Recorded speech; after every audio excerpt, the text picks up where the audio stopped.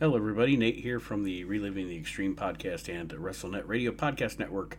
Just wanted to start this week's episode of Reliving the Extreme, which is episode 99, by the way. So next week will be our 100th episode. A little disclaimer. This week we had connection issues all over the place while we were recording the show. So just a fair warning, our normal, really good audio will not be there this week. A lot of choppiness. You'll find the show's a little disjointed. But overall, still a good analysis of the episode of ECW that we were reviewing for this week. So let's get to the show. Like I said, I just wanted to come on briefly before we start to let you know about the connection issues and how this show might be a bit of a rough listen, but there's still some stuff in there definitely worth listening to. So let's get started with this week's edition of Reliving the Extreme.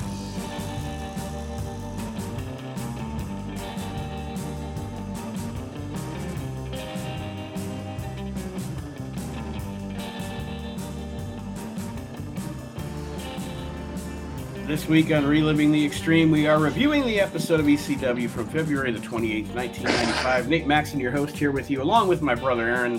Hello, everybody. And a man who was nice enough to get on here with us to do the podcast right out of work, Chad Austin.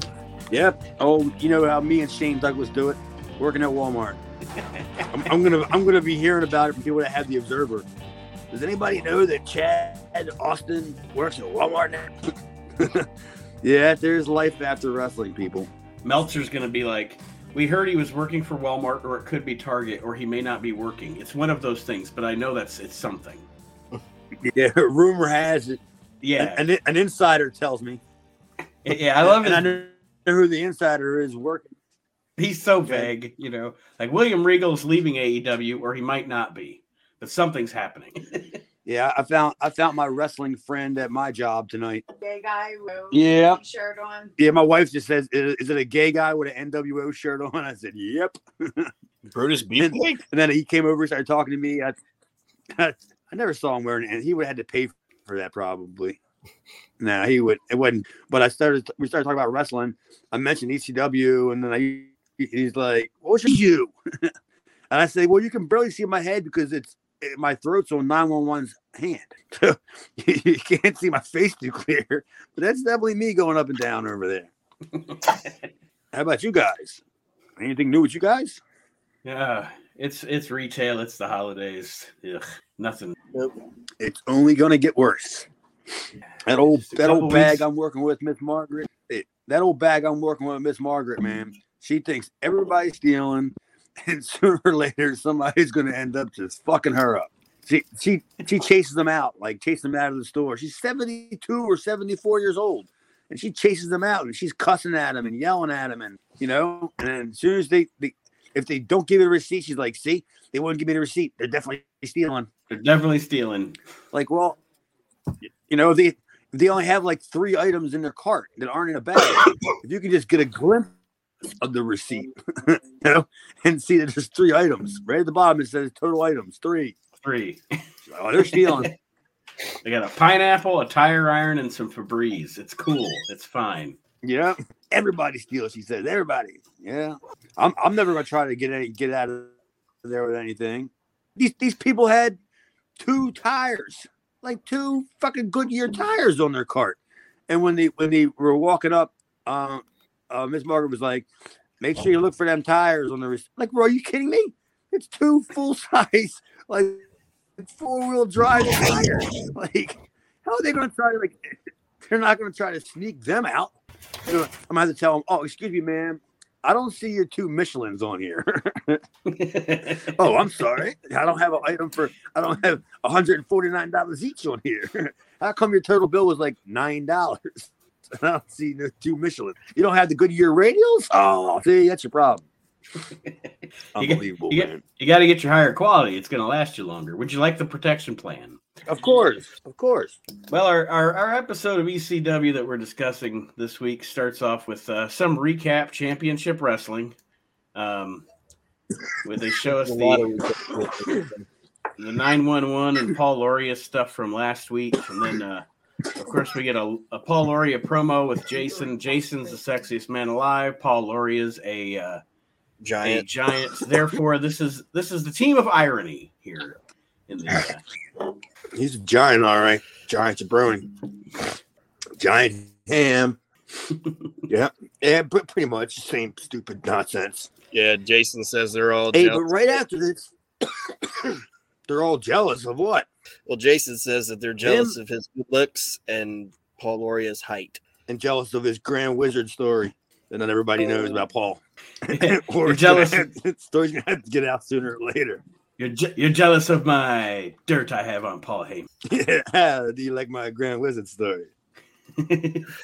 Good Lord, yeah. I mean, isn't this is pretty much the closing the chapter on Paul Lauria, right? Because I'm still there, and I don't remember Paul Lauria after the Mikey thing, you know? Yeah, I think you're right, because, like, to be perfectly honest with you, I forgot the Paul Lauria stuff even happened until we started watching it. He's such a small part of the history of the company that, you know. Well, yeah, sorry. Pun not intended.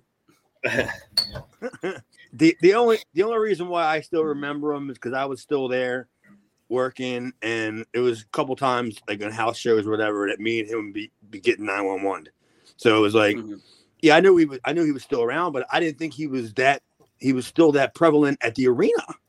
You know, I thought it was more or less doing the spot shows, you know, and anywhere near New York, you know.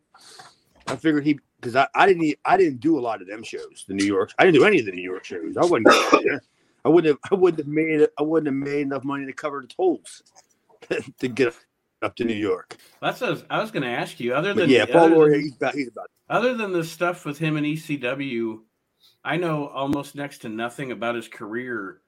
Like, did he just work like the New York, New Jersey independent scene, and then that was it and just fade away? Or was he a deal down through there, or no, or never made anything of himself? I just don't. No, the only thing I know is that him and Mikey were legitimate friends, and they kind of broke in together, and I guess they worked each other all the time at the school.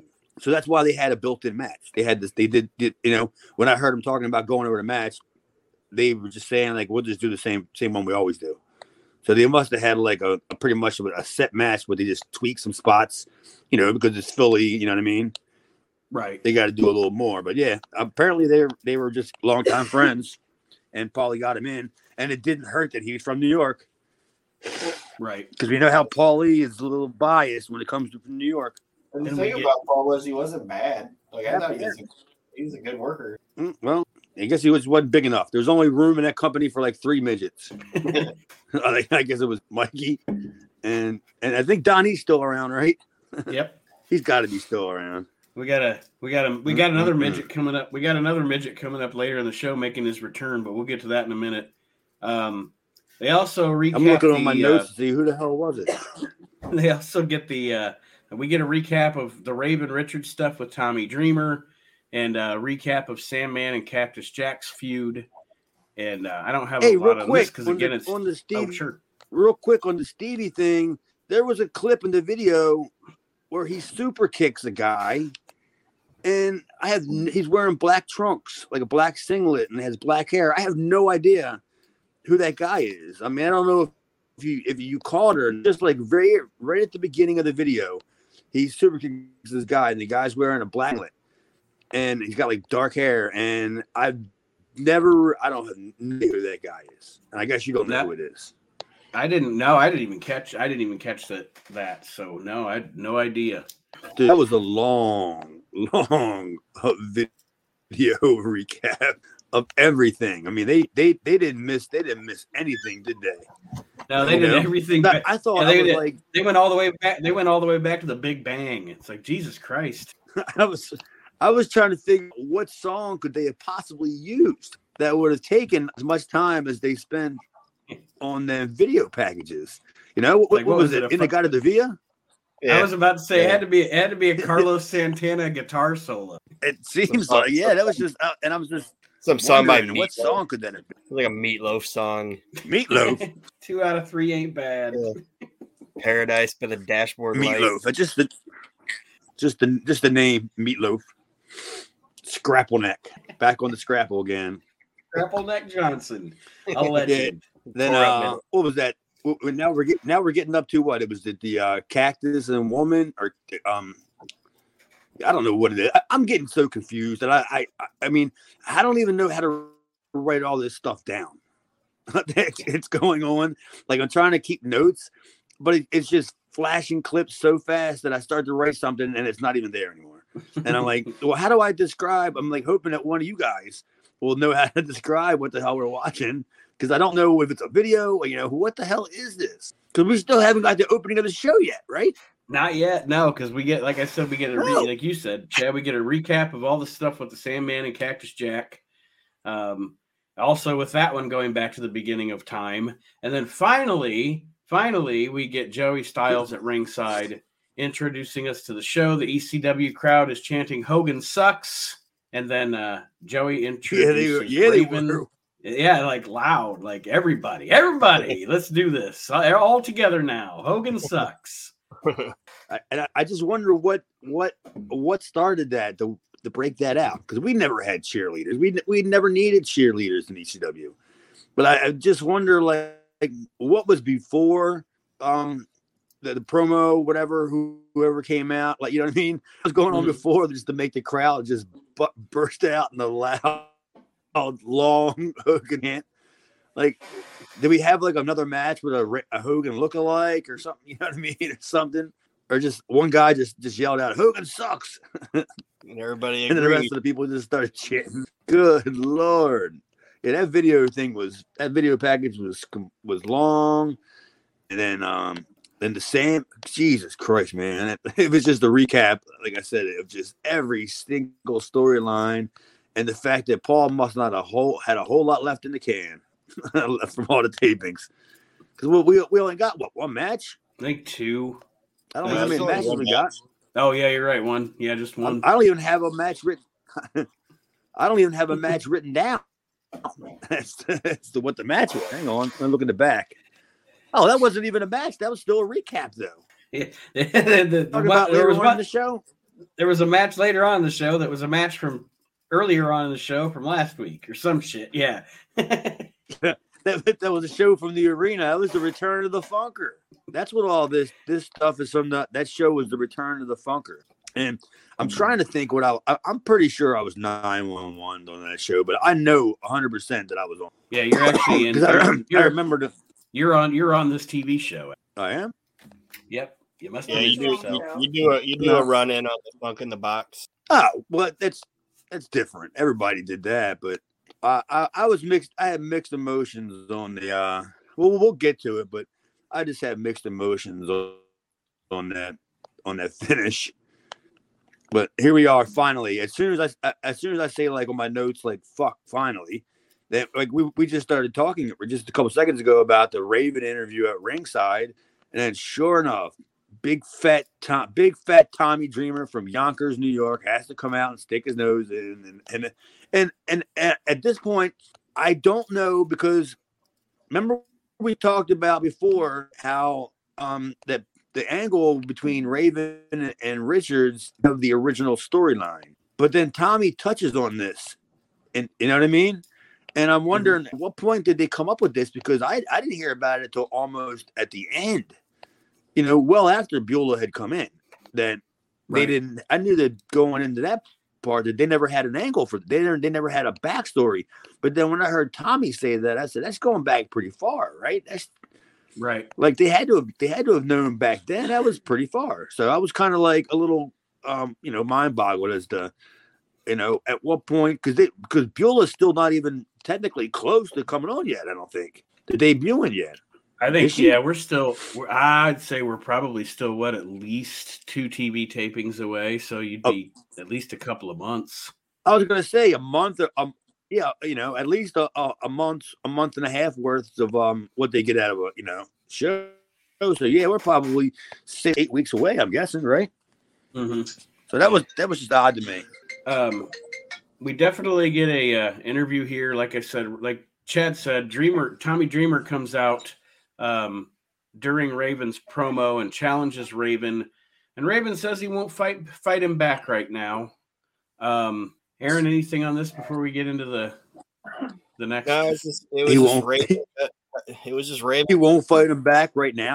Yeah, it's pretty much like, I'm not going to fight you back right now. Yeah, it's just Raven cutting a Raven promo. Tommy Dreamer challenging him to fight, and Raven won't fight him. And then Stevie Richards goes into some story about how he was at Planet Hollywood and he got beat up by two guys. And these guys beat the shit out of him. So he thinks they can beat the shit out of Tommy Dreamer. And they're former ECW tag team champions. And then he introduces Tony Stetson and Johnny Hotbody. And there's the midget I was talking about, Johnny Hotbodies. Yeah, because I don't remember them being there either. Yeah, the Broad Street Bullies is what they call themselves. I don't remember them being there either. Because I bet you that the reason why I don't remember them is because I'm saying that they probably didn't talk to me. You know, because I had beaten both of them, and after I've beaten both of them, they were gone. So they probably saw me in the locker room and were like, "Fuck, he's still here." Yeah, go the other way. This guy's a curse. We definitely ain't getting our jobs back. Yeah, we definitely ain't getting our jobs, Chad Austin. And they're probably both saying, they're probably saying that if they do give us another like night to work, it'll probably be again losing to Chad Austin. So that's when they decided to hit the hills. And there's a lot of denim in this situation. Like everybody's wearing denim jackets, denim shorts, denim shirts. I think somebody had denim shoes. Yeah, the denim debacle. Denim shoes. Is that going to be the name of the show? I didn't realize denim was that big in 1995. Chris Benoit brought it back. Here I was denim damn promo. Yeah, I was still checking out the fanny packs. Those are probably denim too. I'm thinking about bringing them back. By the way, what do you think about that? An airbrushed denim fanny pack. Will you guys join with me? Probably not. Let's bring back the fanny pack. I'm gonna put that on my Christmas wish list. Actually, I probably have one from the 90s still. It's probably in my wrestling suitcase. Yeah, I'm gonna get me a fanny pack. I'm gonna look like $1 million walking around Walmart. I'm gonna leave a tag on it too. Like, you know how they leave Miss Margaret's gonna ask you to tag on their hats and stuff. Miss Margaret's gonna ask you. I'm walking around. Miss Margaret's gonna ask you to keep every time I pass in there for her. Can you keep my Brock's candy in there for you? My orthopedic soles. My Dr. Scholl's inserts. Yeah, she'll ask me for the receipt every time I walk past her. You got a receipt? I go, Margaret, I didn't even buy it here. Like, you got to show her everything, man. I wish I could have access to the microphone just so I have play Frankenstein over the Walmart loudspeaker. Oh, I wish if I had a wish, I'd want to see that, right? 911 just plowing through Walmart, self checkout. I bet you would get a huge pop. Fucking avocados all over the place. What do you think? Oh, the teeth fly out. Oh, she gets chokeslammed out of her Velcro shoes. Her denim Velcro shoes. Poor Miss Margaret. Those compression socks. Those you chokeslammed the what is it? Arthroperitis? What is it? Osteoporosis? What did I call it? What did I try to call that? Yeah. But that wasn't what I was saying at first. I don't know what they're saying. Something about an otter. Her otter and pierogies. Well, Good Lord. You just changed the name of the show. It's not denim shoes anymore. It's Otter and Pierogies. Yeah. So good job.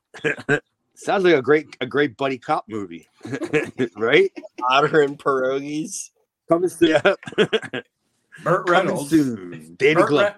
Burt Reynolds and Jonathan Taylor Thomas in Otter and Pierogi. The short man. And the other one's a Polak. Otters and Pierogi. Also starring Margaret. The debut of Margaret. I bet she would have been good in like Cannonball Run. Like Margaret in the Sally Fields role. There's Burt Reynolds flying down a highway in a Trans Am with a top down. It's just him and Margaret. Or Margaret could play that old lady cop in Police Academy. Never saw it. Oh no, yeah, those are good movies. Well, the first three. Yes, No, I've never seen any of them. They just never did it for me. I guess too much fluff. Too much Steve Guttenberg. Yeah, and the dude who makes the noises with his mouth, and he's not even the biz. I can't remember. Michael Winslow. That's his name.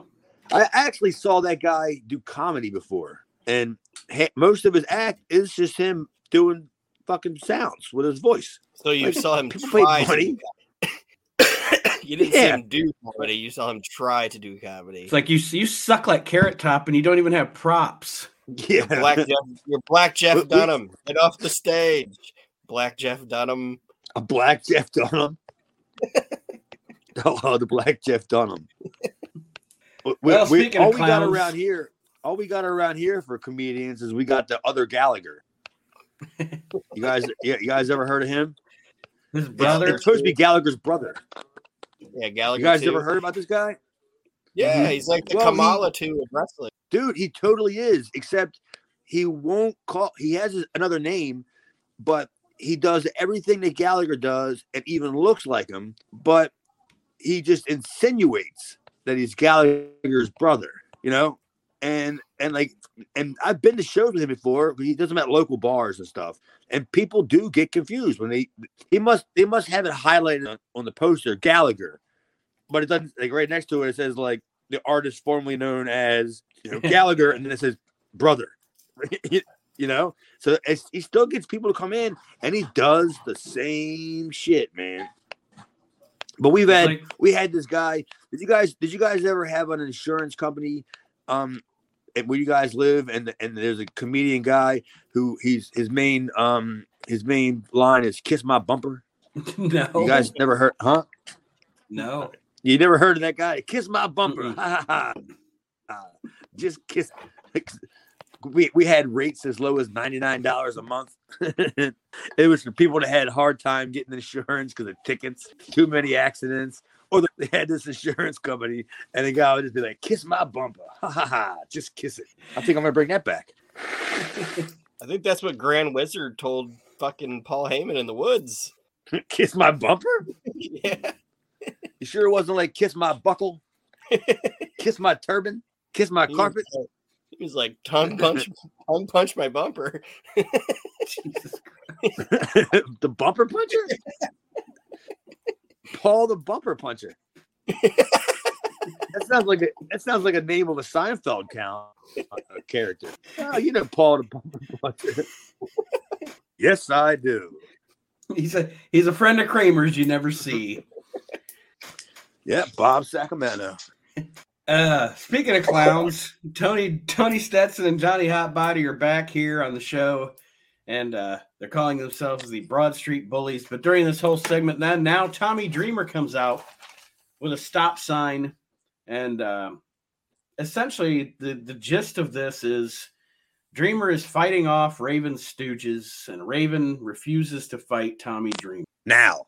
Yes. He refuses to fight him now. Yeah, that's the story. And then in the end of the segment, it's basically just another way to keep the story going without having to have Raven and Dreamer, touch. Right. And Raven eventually here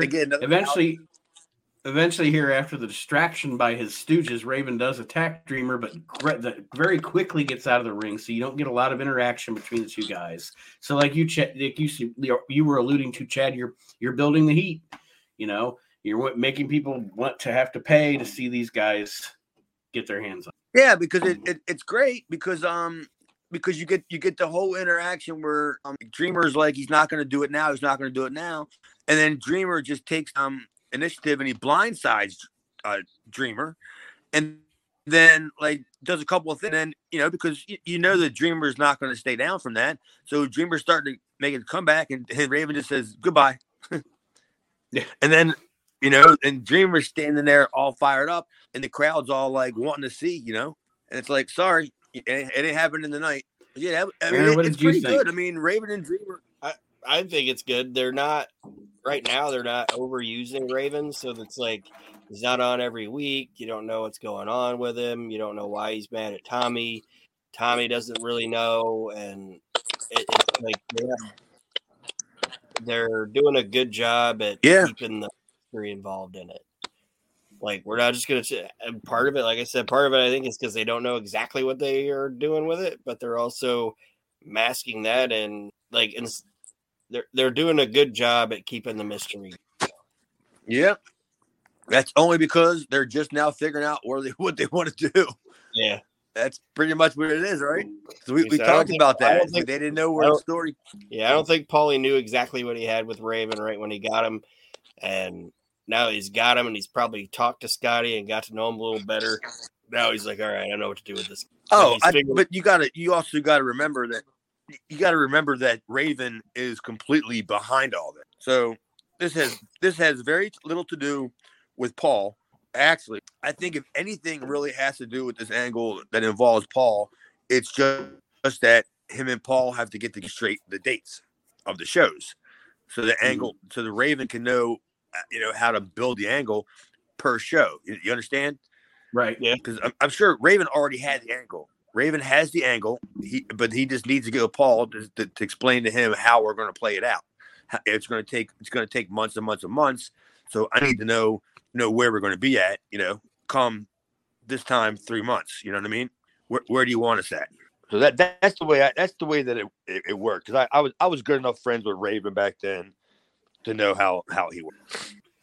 And he was a great opportunist here, seeing a company with him with an opportunity for him to spread his creative wings.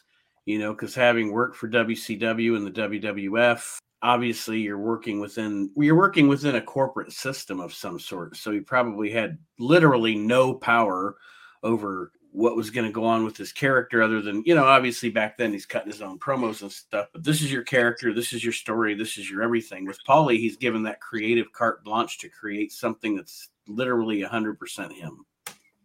Do you guys get any or collect any of the Coliseum videos, old Coliseum videos? Yes. No? I do.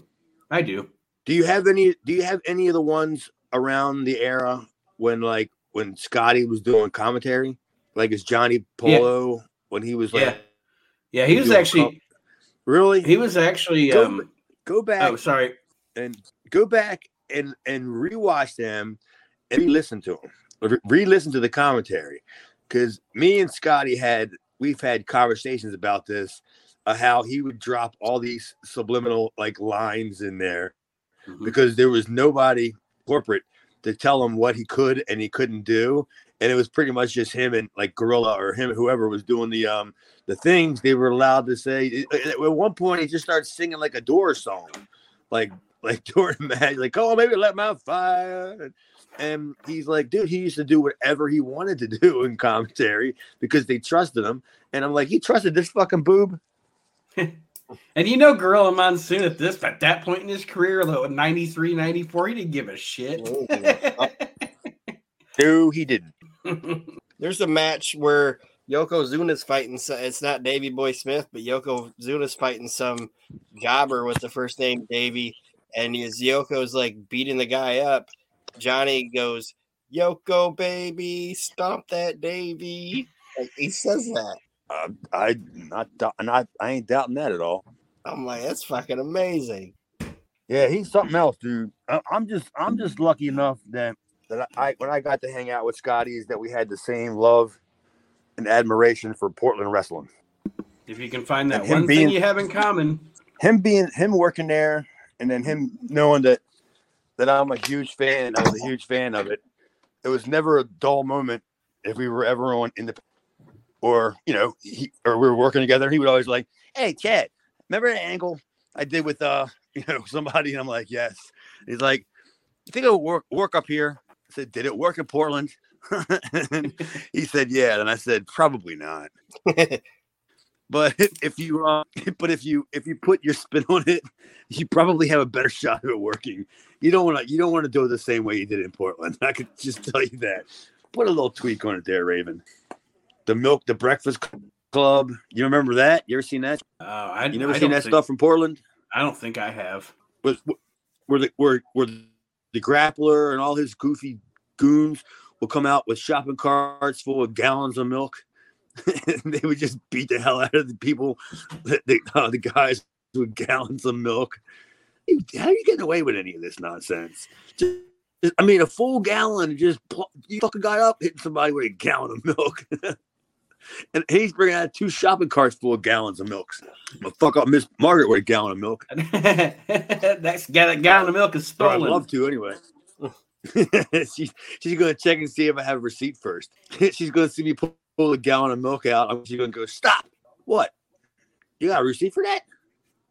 And then I'll show her the receipt and then give her a big kayfabe right across the face.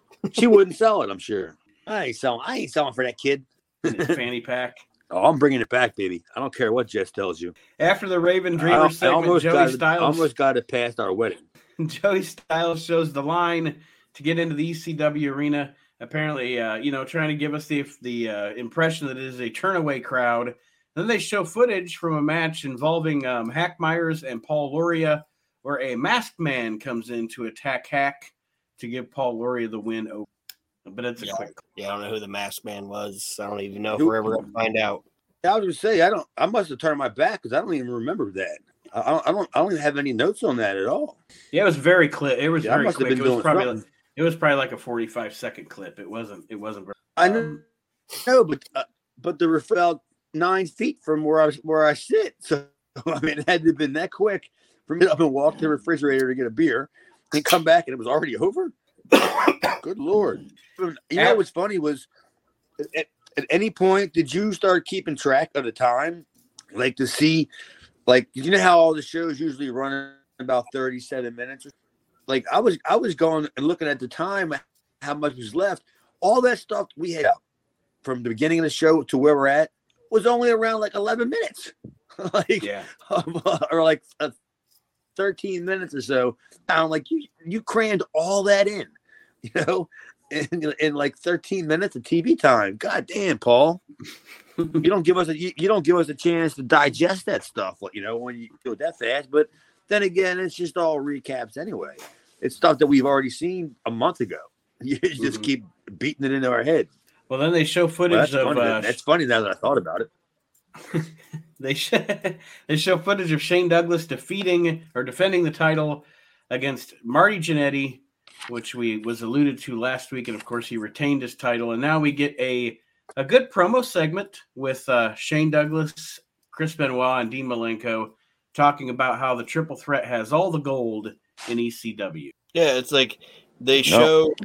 Well, they have all the belts. They showed clips of the Mikey Whipwreck, Hack Myers, Paul Loria, Jason match, but they show clips of that, but they don't show clips of the fucking tag team title switch, which I don't understand. Yeah, I don't know. I know. I don't know if that's because that was on. I don't know if that's because that was on a show they're going to sell on HS. Maybe that might be.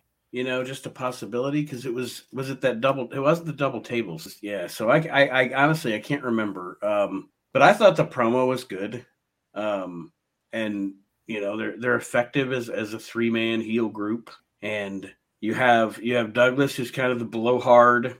You have Benoit, who's like the sadistic guy. You have Malenko, who's the quiet technical wrestler. It was even funny. It was even funny that Shane was like, "What did you think about that, Dean?" And he turned to him, and Dean didn't say anything.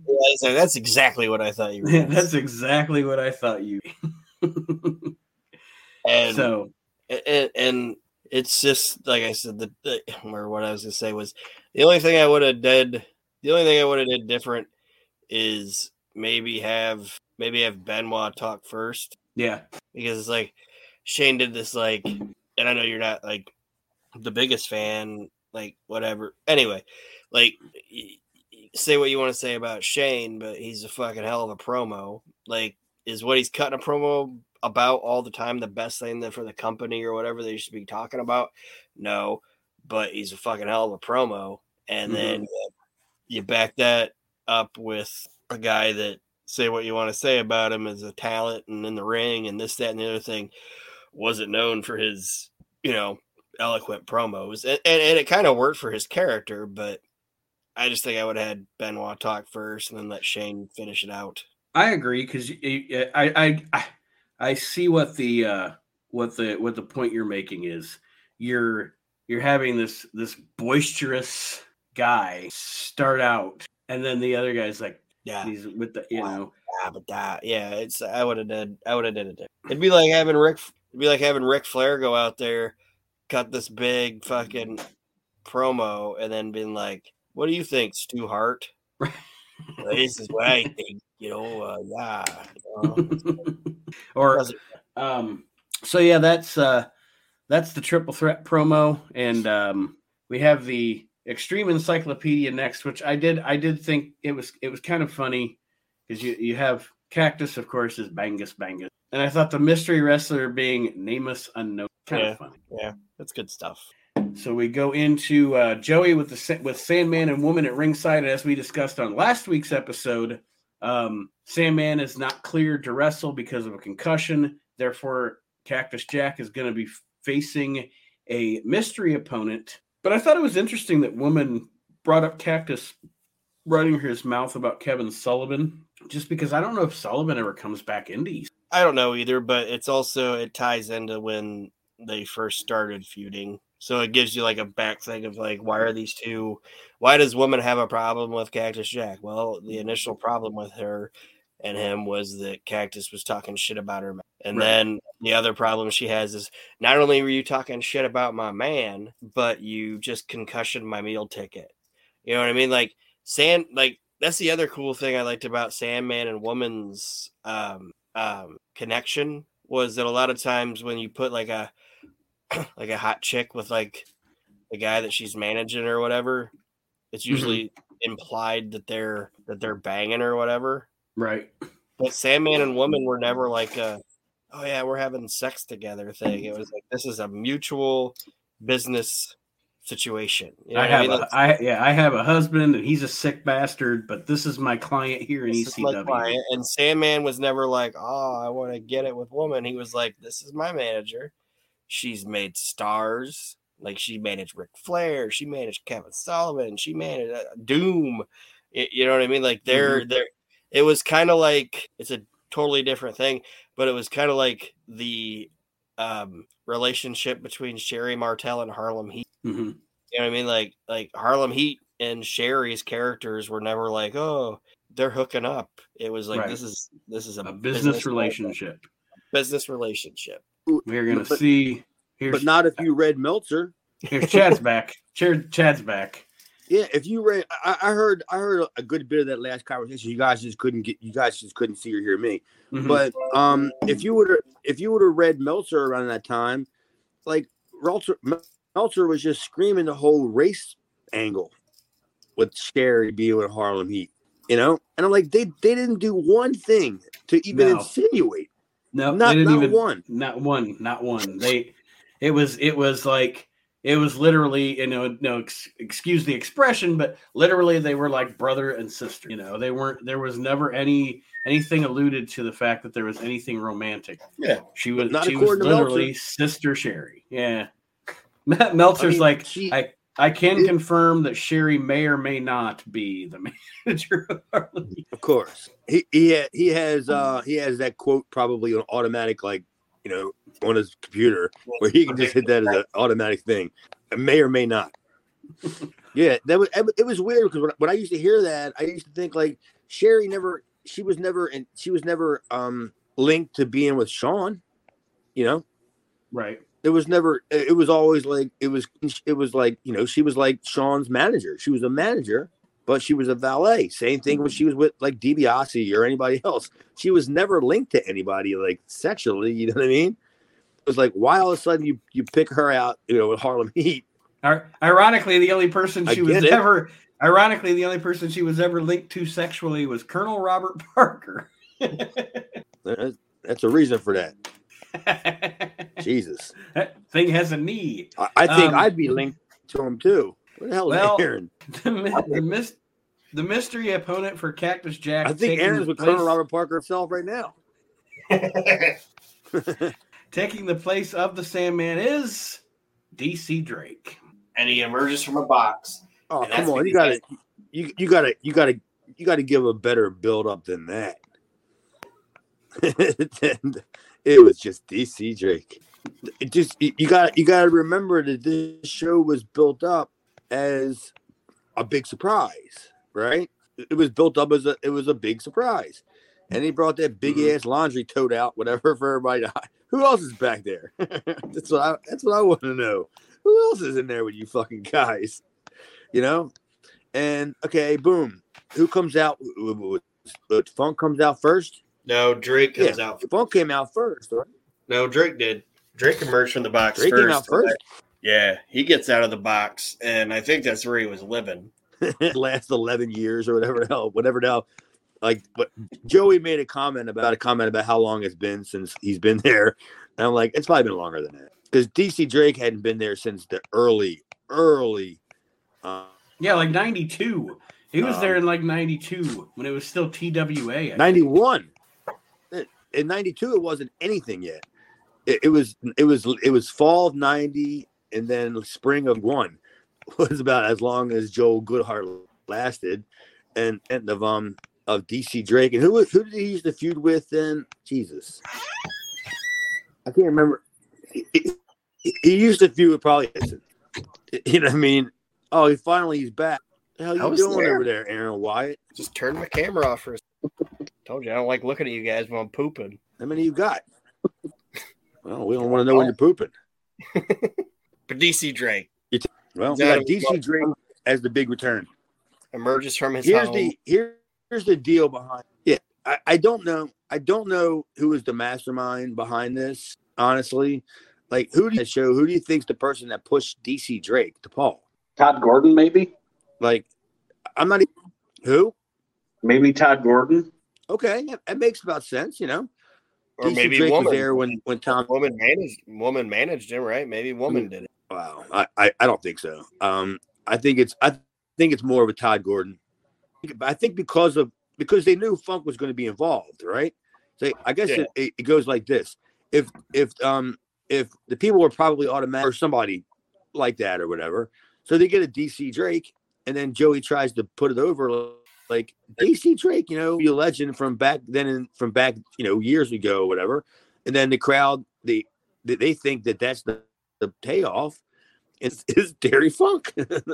Like, I wonder if they talked on their way out, you know, while they're hiding in the laundry bin. I have no idea what's going on at this point. I think it was actually kind of a good idea because how they did it, because it's like, oh, there's going to be this big replacement, and then you think it's going to be this big deal, and then it's DC Drake, and the crowd's just like, hi, DC Drake, and it's like, that's kind of a letdown, and you it's kind of like, well, it's a bait and switch on a bait and switch, you know what I mean? Like usually don't say it. Don't. Well, no, I'm saying like usually when somebody's gonna get don't say it. Don't say it, Aaron. Well, no, it's a hat on a hat. Yeah, kind of, but it's also kind of smart because usually when somebody's when you advertise something and what you advertise isn't going to happen, the replacement's supposed to be even better than what you advertised. And then they bring out DC Drake and his fucking hammer pants and his man tits. And they're just like, ugh, whatever. And then all of a sudden, everybody's let down. And they're like, oh, this is kind of a fucking wet fart. And then it's fucking Terry Funk. And you lose your goddamn mind even more because that's great. That's great booking because you're outworking the fans because the fans are trying to figure out who the mystery partner is, you know? And granted, nobody thought DC Drake. Right. And, you know, they could have been thinking so. And then you get DC Drake and what? Maybe a little less than half of the people was. So it got that kind of a pop, like, you know. Yeah, that's actually people kind of know who he is, but not sort of thinking. The note that I have here is that it's like the note that I have on the whole thing was that this is like the kind of like Aaron was alluding to, that it's you take the people down to bring them back up at the end on purpose. You give them shit, and you know, you give them shit because they were expecting something else, or you know, they didn't know really what to expect. I'm sure there was probably 4 or 5 different names being bounced around at that point, and you give them, you know, you give them shit, and then you think like, okay, it got a respectable pop, you know. Right. And then the crowd's fighting, and they're doing their thing, they're brawling and the crowd's like just kind of with it. What happens, and then all of a sudden they fall back into the thing, and then Funk comes out of there. The people had already not lost their mind because it was that respectable kind of pop, and all of a sudden out of nowhere, when they pull the thing off of Funk's head, the crowd's already kind of like, they're tuned at DC Drake. You know what I mean? Like, we got it. It was what it was, and then let's just go with it. And then all of a sudden, while they're just kind of like joking and smoking and going to get a beer, all of a sudden they get and they come back out, and there's Terry Funk. There's Terry Funk. And they're like, shit, we kind of got right. Yeah, and this is that's kind of what it is. I got. And this is we lost Aaron, but we're having all kind of connection issues. Theme of the show. Theme of the show. Connection issues. That'll be the name of the show. But gotta be the weather. I think this is all so very, the beat down on Cactus Jack by Terry Funk and Sandman. A bunch of guys come out to try to stop it, including Chad, who gets laid waste by Mr. Terry Funk, which I'm sure is an honor. Oh, it ain't the first. It wasn't the first time. I was a favorite. I was a favorite of Mr. Funk's when it came to, like, he needed people to beat up, like, not beat up for a whole entire match, but just people that, if you're going to get bodies to run down to the ring, like, somehow I was always like, I wasn't first all the time, but he'd look around and I'd be like second or third. You know what I mean? He'd be like, and give me Chad, because he knows I know damn well I'm just running into the ring so he can just beat me up. So It's not like I'm going to go into business for myself and start chopping him. Like I'm gonna do a run in with a table. Like I'm trying to do something. So no, he usually, more times than not, he would try to include me. I don't know if he thought he was doing me a favor. Did you ever just to be associated with?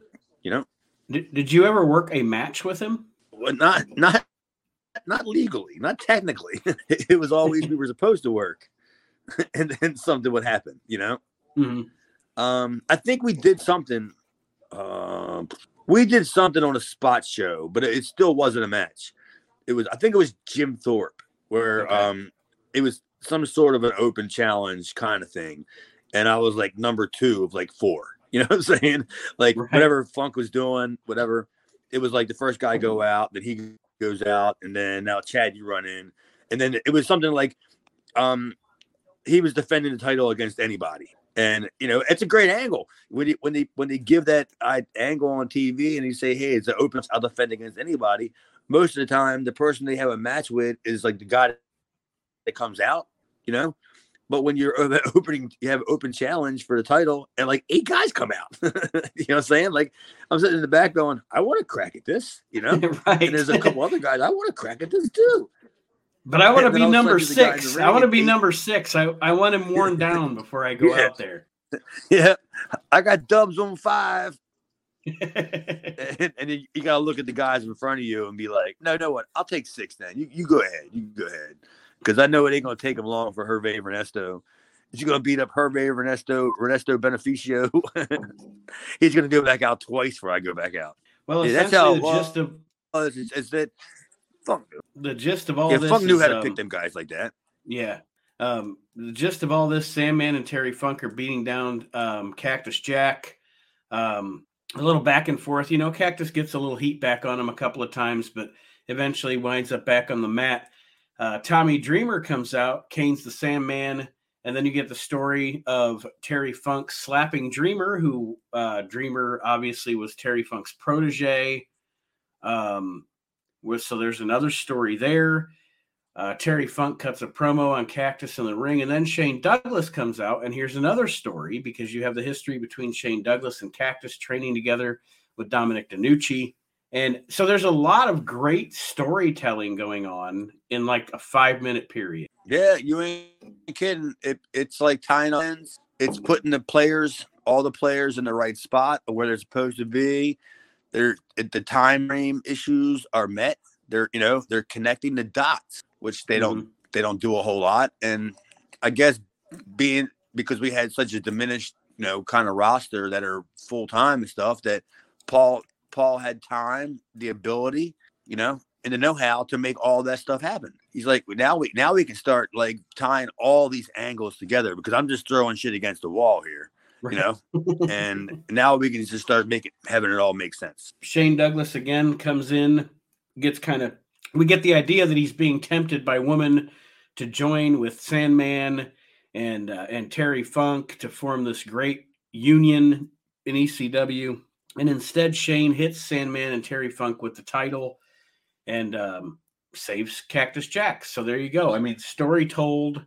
And also it gives so much more depth to the character. You know, you're not just playing we're finally getting to the point in ECW where you're not just playing the cookie cutter heel babyface. You have some shades of gray, which makes for so much more interesting. Because that's life.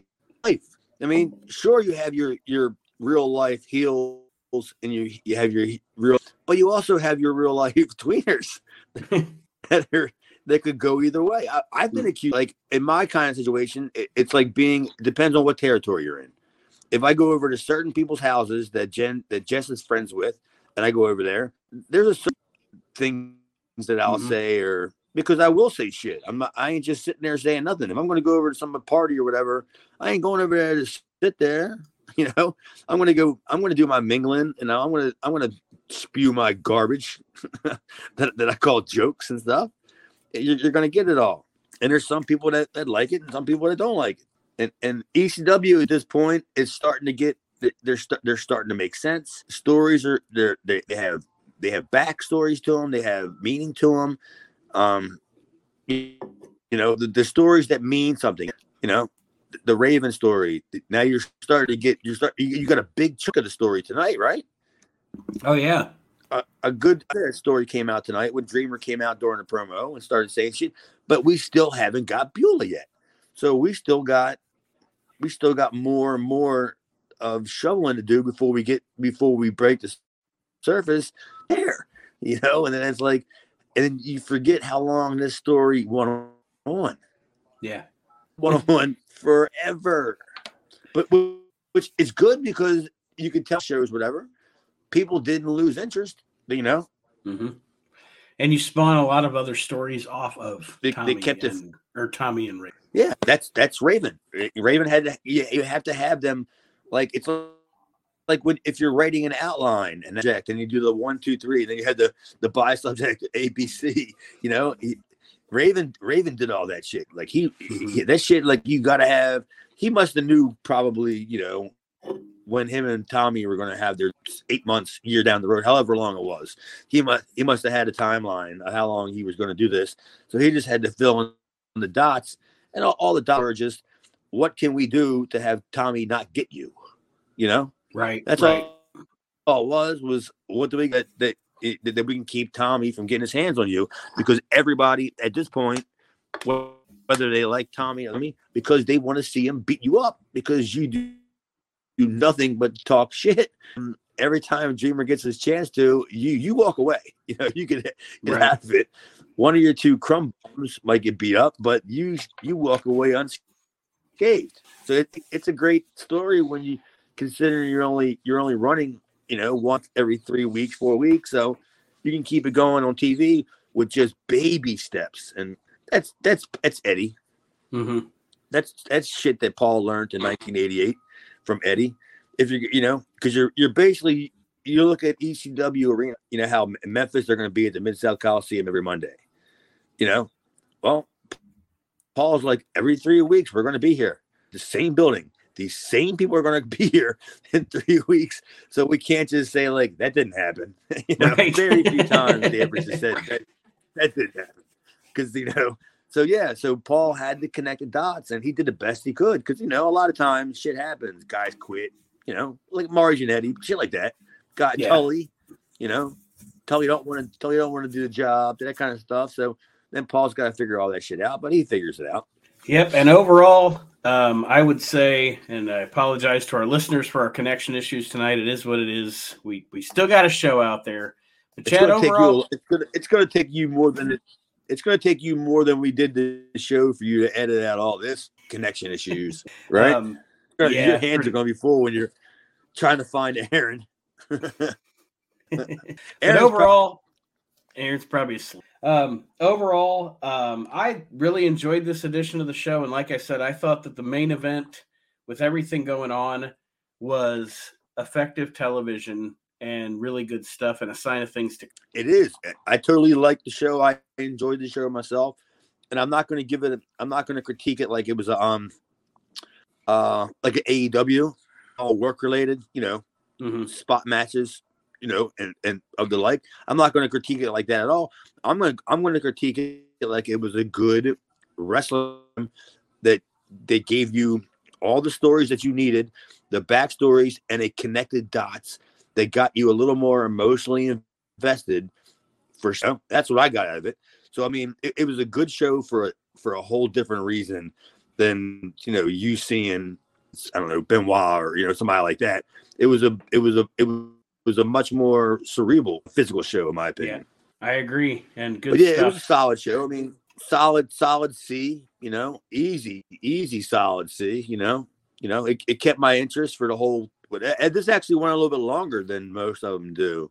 This was like 40 minutes or 41 minutes or something like that. And I was shocked because I still had to go to work. And I put it over before I went to work. And I'm like, oh, shit, I already called my Uber? And this show is like 8-9 minutes longer than the rest of them. I ain't going to have my Uber wait outside for me that long. But yeah, it ended in time. It was a solid show. It was an easy watch, too. I'll tell you that, man. It was an easy watch. And if Aaron tells you the same thing. Yes, if Aaron was here, he'd tell you the same thing.